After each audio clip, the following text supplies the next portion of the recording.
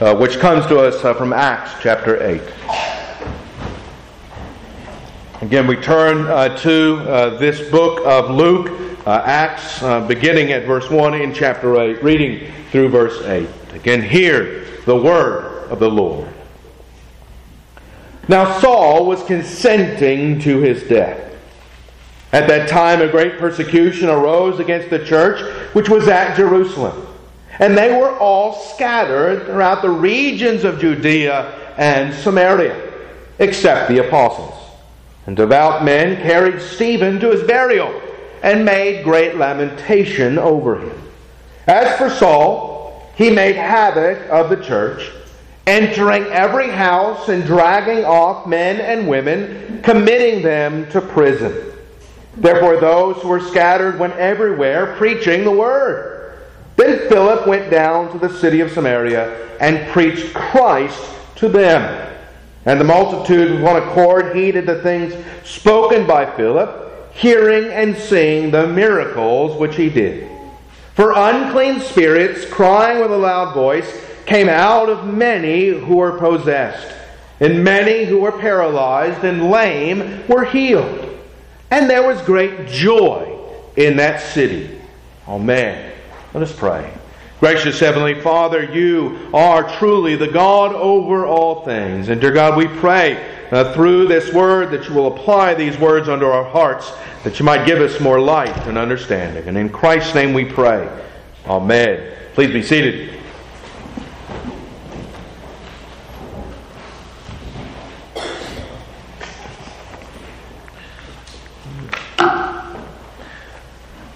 As I told the children, this scene here in Acts chapter 8 is an amazing testimony to the power of God.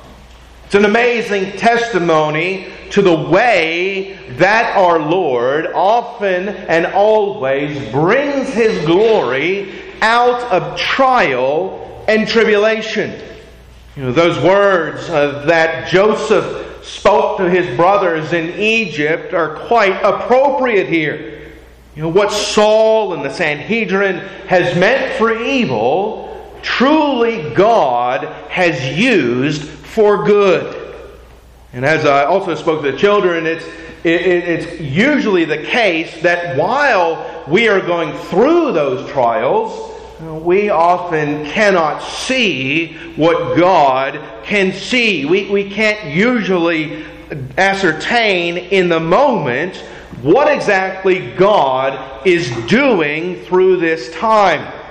But one of the blessings of providence is that we can look back at those moments in our lives, and through the power of the Holy Spirit, we can see how God was working in those days. Imagine for a moment, if you will, that you are one of these people who were living in Jerusalem, minding your own business, when Saul came knocking at your door. And you can rest assured that Saul isn't coming by himself. It's not as if they could have looked out the window and seen this guy going door to door and gone somewhere in the back of the house and pretended that they weren't home. Saul had come with armed men. Saul had come with the agents of the state. And they were coming without knocking. They were wreaking havoc in these homes. Quite appropriately, when we think about this, the people in these homes would have had no warning that Saul here was coming, and they would have been sitting in their couches or wherever and been shocked at this event. Saul would have come in the door and pointed his finger in their face and asked them, "Do you believe in Jesus Christ? Do you rest in this man from Nazareth?" Imagine for a moment you're sitting there and you're given a second to say whether you do or you don't. And what happens to those who confess Jesus Christ? Either, as we hear here, they are committed to prison, or they flee and are forced out of the country, out of their homes, out of the city that they have known for their entire lives. Again, as you are running up the street, as you're fleeing from Saul, your first thought isn't, wow, this is an excellent opportunity to reach these people I might run into with the gospel. But that is in fact what we see happening in this passage. And so, again, imagine you're one of these people and you have been given the opportunity to read Luke's account of something that happened to you. And you're reading here in Acts, and as you're coming to the point, you realize that he's talking about you. And you see this, and it says, as for Saul, he made havoc of the church, entering every house and dragging off men and women, committing them to prison. And you think back to the moment that you spent in prison for your confession of Christ. And as you're reading this, you see that others were scattered throughout the regions of Judea and Samaria. And what did they do as they went out? It says here that those who were scattered went everywhere preaching the Word. And we see here as Philip, one of those who was scattered, is preaching Christ to them. And what does he see? He sees conversions. He sees men and women of Samaria coming to faith in Jesus Christ. And as you're reading this, as you're one of these individuals, you cannot but have the same reaction that the people of Samaria do. And there was great joy in that city. Because again, it's not enough to just know that God's in charge. A lot of religions believe God's in charge. A lot of religions believe their God is in charge of all things. But what makes our God different? It's this knowledge that our God is sovereign all things for His glory. It's this knowledge that all things are happening unto us not only for His glory, but for the blessing of His work in the gospel. Again, when we're going through these times of trial, it's not even expected in God's Word that we'll automatically understand that. But one of the blessings we have is the way that the Holy Spirit works in us, not only to bear with us during those times, but to bring to mind this knowledge of God's goodness in times of trouble. And that's one of the main points that Luke is trying to get across in this portion of God's Word. Because again, remember, who is the audience? Who is Luke writing to? Well, remember, way back at the beginning of the Gospel of Luke, it says there that he's writing to Theophilus. He's writing to this young man who wants to know more about Jesus. And so in the Gospel of Luke, he records all the events of Jesus' life. But he knows that's not all that Theophilus needs to know. So he writes this second book, this book of Acts, and he begins the book of Acts in the same way, telling Theophilus about the works that the apostles did after Jesus Christ was raised from the dead, after He had descended into heaven. And so that's why Luke spends time giving these testimonies of faith. That's why he spends time showing the real world effect of faith in Jesus Christ. That it's not, as the old Marine Corps poster said so well, we did not promise you a rose garden. What we see here is the reality of the Christian faith. Is that the world will not stand still in the midst of that testimony. That the enemies of Christ will not kind of rejoice at the fact that you have come to faith in Jesus Christ, but will use all manner of instruments to cause you to deny Jesus. And of course, we know that we have seen both examples. We have seen those who have confessed Christ and when the times got tough, stepped away. from the Lord Jesus. We've seen those who have come to faith in Jesus Christ and have returned back to the former manner of life because Jesus was not who they thought He was. John chapter 6 is one of the clearest examples of this. Jesus has just performed this amazing miracle, this amazing wonder in the feeding of the 5,000. And many are following after Jesus. They're running after Him. And what does Jesus do? He does something unexpected. He turns to them and tells them that they're not following Him for the right reasons. He tells them, look, you're coming after me because what you want is bread and fish. You want to be fed in your belly.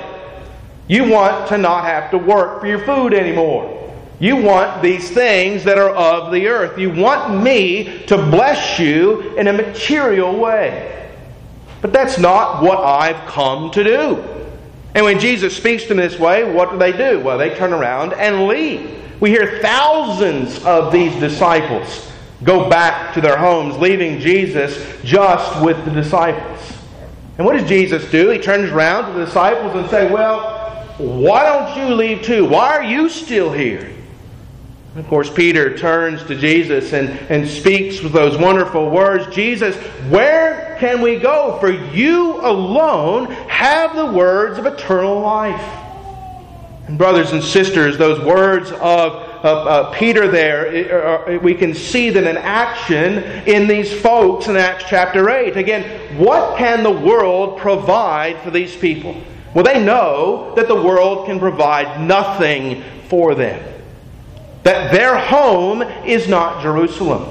Their home is not Samaria. Their home is not the four walls in which they happen to live on whatever street in these towns. But their home is in heaven above. That they are seeking a better country. That their citizenship is in heaven. So what does it matter if Saul comes into their house, waving his finger at them, threatening them with earthly violence and earthly things? For what can Saul do to them? What power does Saul have over them? He has no power. He has no authority over these men and women because they don't belong to Saul. They belong, body and soul, to their Lord and Savior, Jesus Christ. In this witness that we see here of these young men and women who are willing to stand in the face of Saul and testify that they believe in the Lord Jesus is an example to each and every one of us. Again, we don't have to worry about the police beating our door down and taking us to prison. It's not a concern in 2019 in Clover, South Carolina. That's not something that we have to worry about. When we're driving down the road, we're not going to get pulled over by the state police and asked who we have our faith and trust in. But the reality is that we face this question each and every day of our lives. How often when we're at work or at school or even at the store or wherever are brought to confess Jesus. Now again, we're not asked to say whether or not we believe in Jesus Christ. But we are brought to bear whether or not our lives are going to testify to that reality.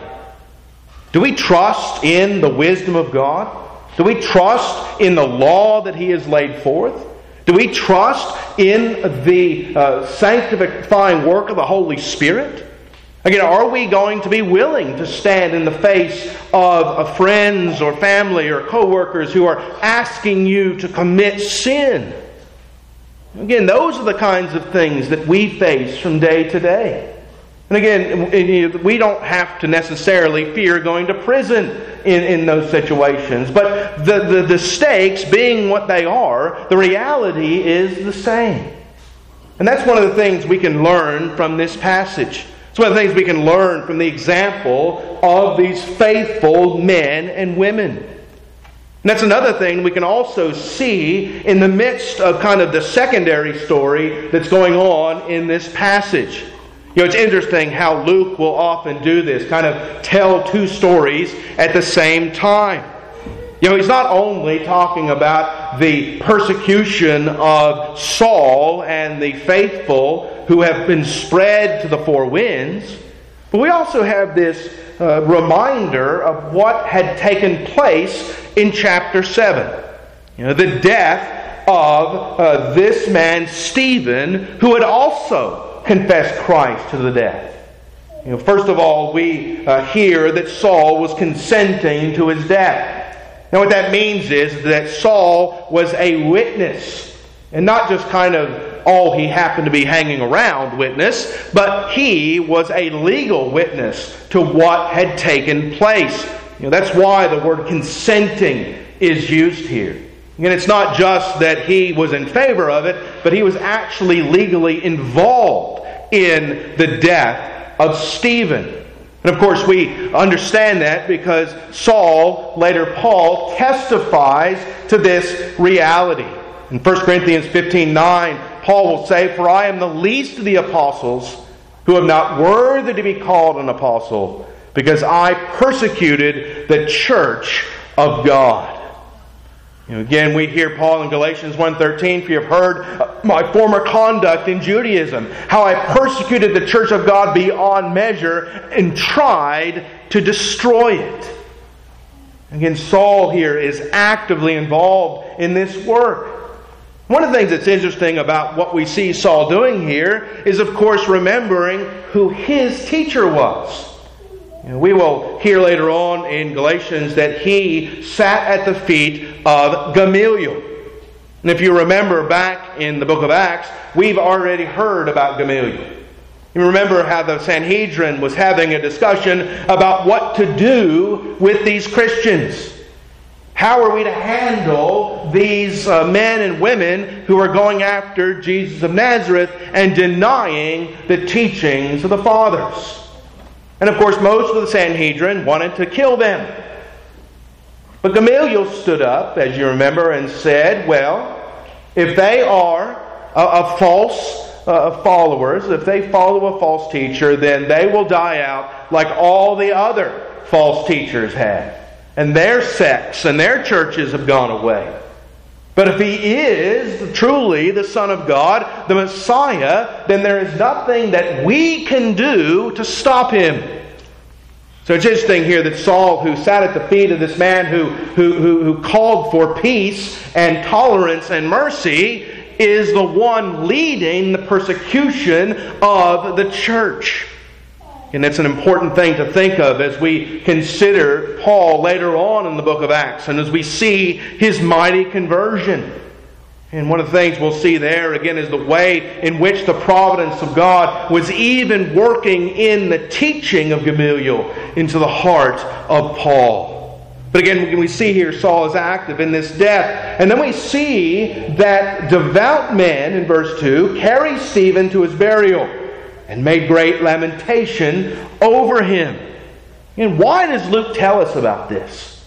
It seemed as if Luke had kind of moved on in the story and it had turned towards the events that were happening outside of Jerusalem. But he takes a moment to tell us what the faithful did with Stephen. And it says here, and devout men carried Stephen to his burial. Now what's important about this? Again, why does Luke give us this detail? Well, again, one of the things that separated the Christian church from their pagan neighbors is the care that they took with the body. Because again, one of the false teachings that Paul will deal with later, the doctrine of the Gnostics, was that the body was evil. That the flesh was evil in itself. And that what salvation was removal of the soul from the prison house of the body. And so what happened to the body after death didn't matter because it's not worth anything.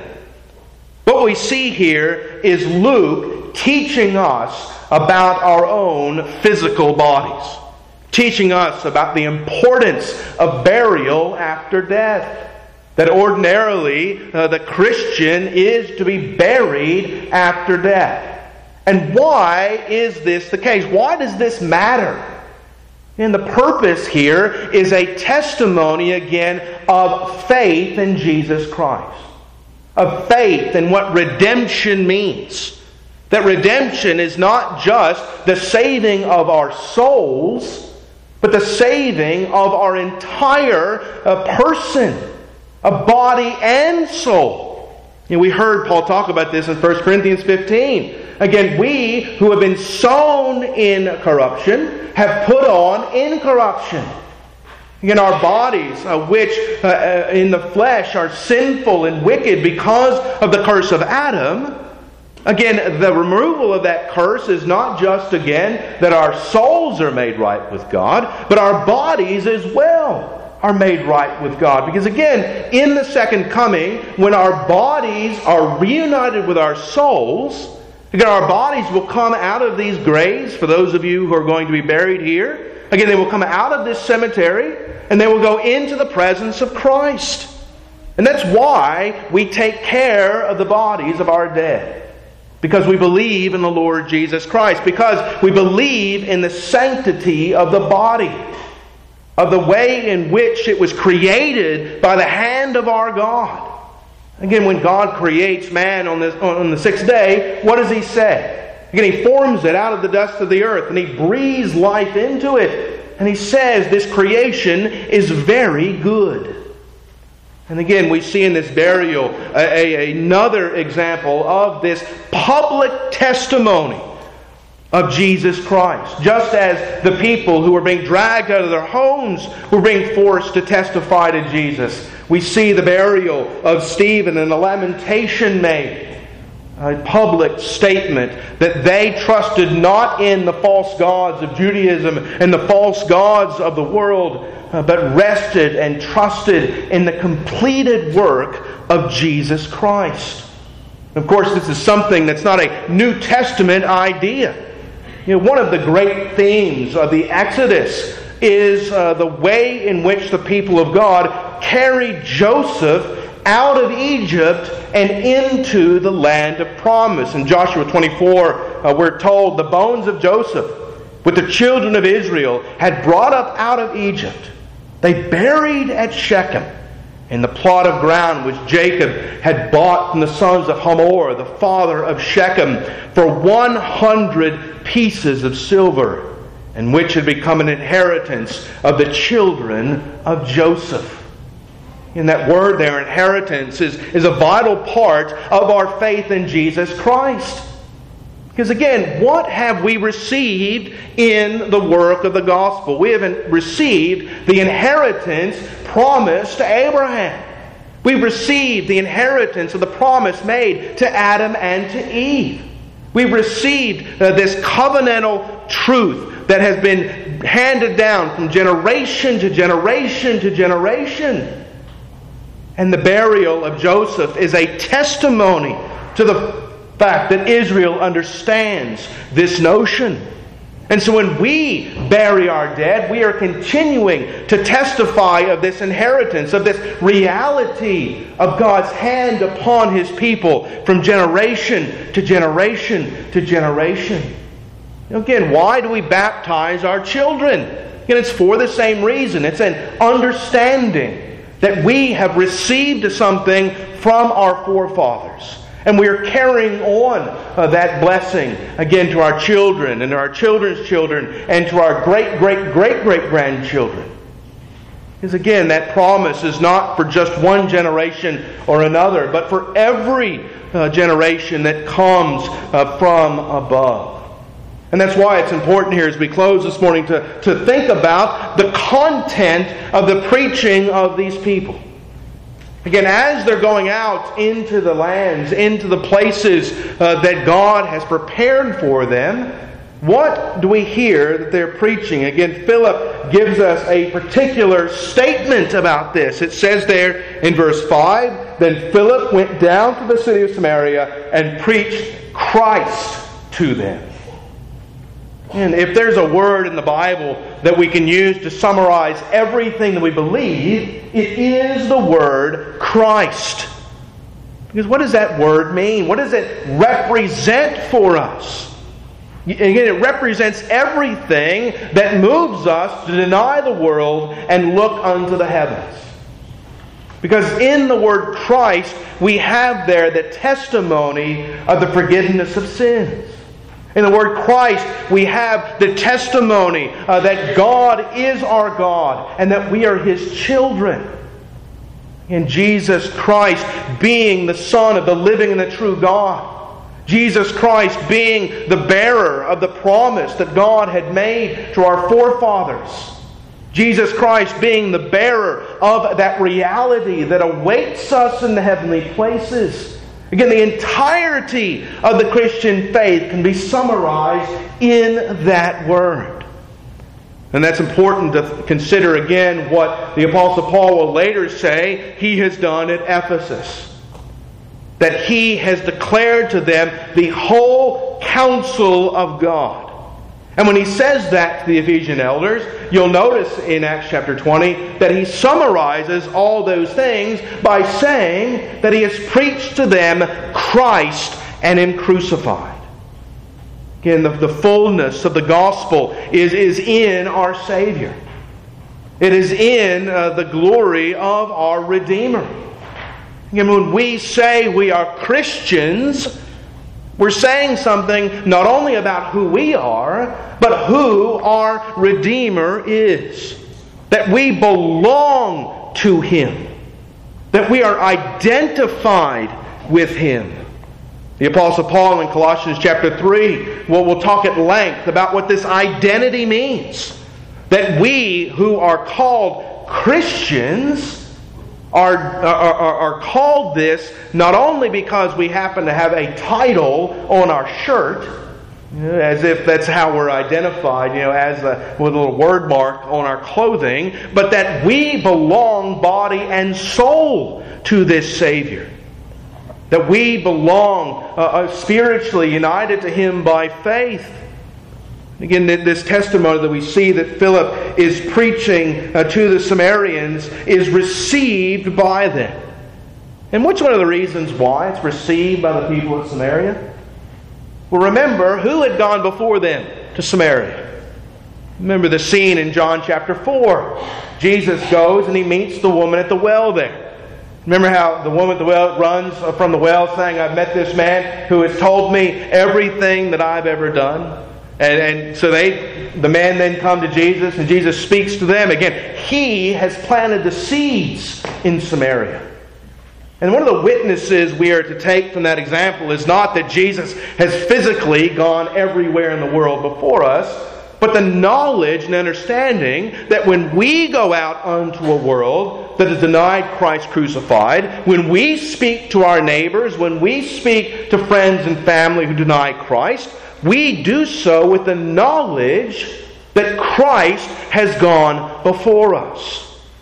Either in the way that the world itself testifies to the glory of God, or in the way that the Word of God has become ubiquitous around us.